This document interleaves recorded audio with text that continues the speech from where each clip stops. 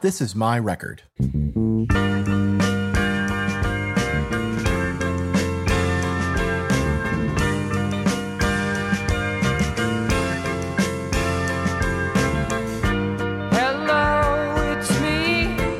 My name is Ted Cohen. I grew up in Shaker Heights, Ohio, which is sort of the Scarsdale, New York of the Midwest. My mother produced my bar mitzvah party, and she hired a guy named Mike Douglas, who had just launched a thing called The Mike Douglas Show, which was an afternoon talk show. Fast forward about 6 months later, his assistant calls my mom and says, Mike wanted me to call and see if Ted'd like to come down to the station tomorrow. We have a new band from England coming in. They're stopping in Cleveland before they go to New York. It'll be their first U.S. TV appearance. They're called the Rolling Stones. I went down. I was backstage in the TV station at KYW. I have here an album on the London label of England's newest hit makers. Young men call themselves the Rolling Stones. So this is what you've been waiting for, young people. Here they are now, the Rolling Stones. I met the band when I was now 14 years old. I'd like to introduce these Rolling Stones to you one at a time. This is the lead vocal right here, Mr. Mick Jagger. Hi, Mick. How are you? And this would be Brian Jones. Is that right? Brian Jones, how are you? And you are? Bill Wyman. Bill Wyman. He plays bass guitar. And your name? I'm Keith Richard. Keith, how are you? Keith Richard. And your name? Charlie. What is Charlie it? Walton. Charlie what? Walton.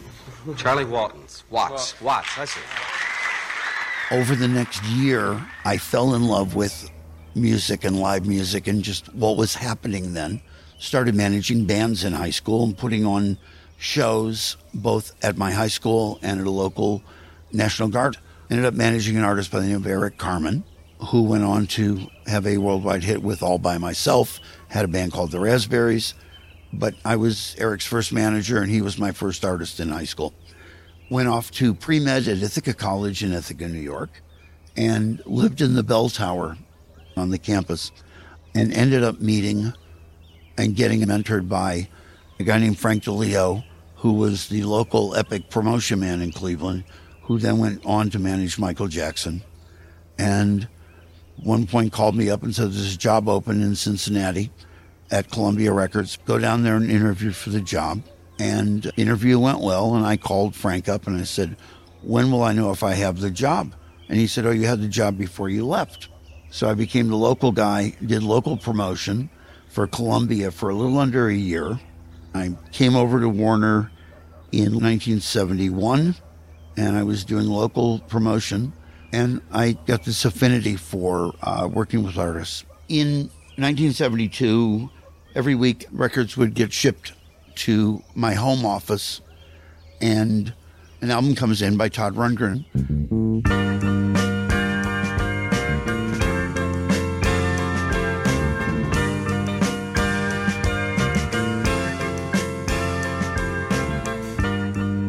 And I started listening to the album and I fell in love with it. It was a 2-record set, and I hear this track on side 3, disc 2, Hello, It's Me.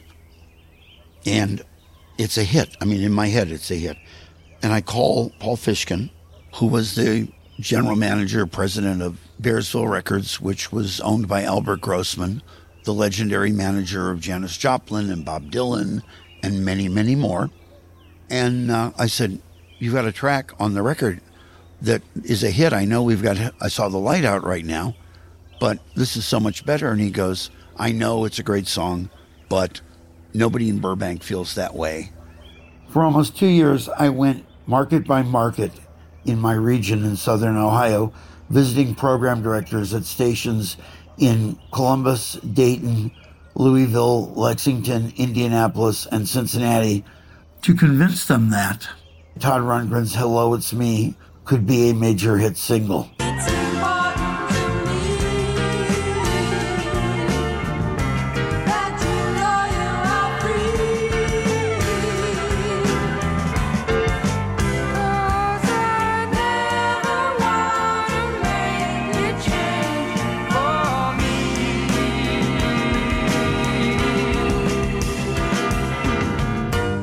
I was a man on a mission. At the same time, I was also the promotion man for Elektra Records. I had taken our new regional director, Bert Stein, to visit WSAI in Cincinnati. The superstar of Cincy Town, 1360 WSAI. The program director turned to me and said, "It's great to meet Bert, but what are you doing here?" I said, "Well, I am the Elektra Records promo guy." He said, "You are? I never knew that. All I ever hear about from you is, are you going to play Hello, It's Me?" The next day, I was fired by Elektra Records. It took a while, but roughly a year later, the record went top 5 nationally. At the Warner Brothers Records Convention in Acapulco, I was presented with a gold record for my efforts.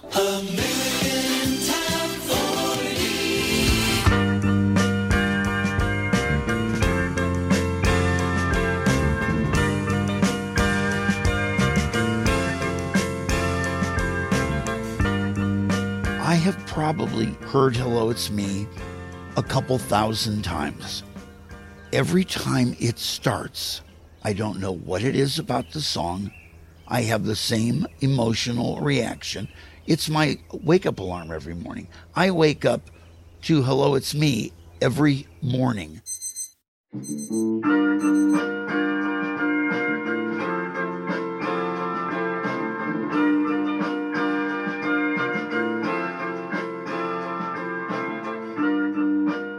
I still love the music business, and I always will. I just hope that Todd Rundgren thinks of me sometimes when he sings his biggest hit of his career. It's been a great ride.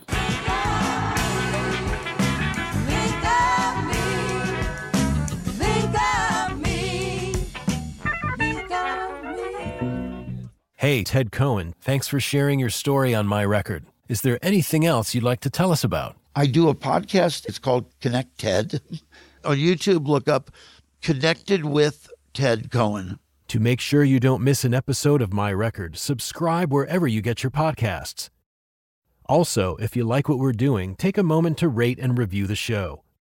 To check out photos of our guests and connect on Instagram, Facebook, and TikTok, just search for My Record. That's one word.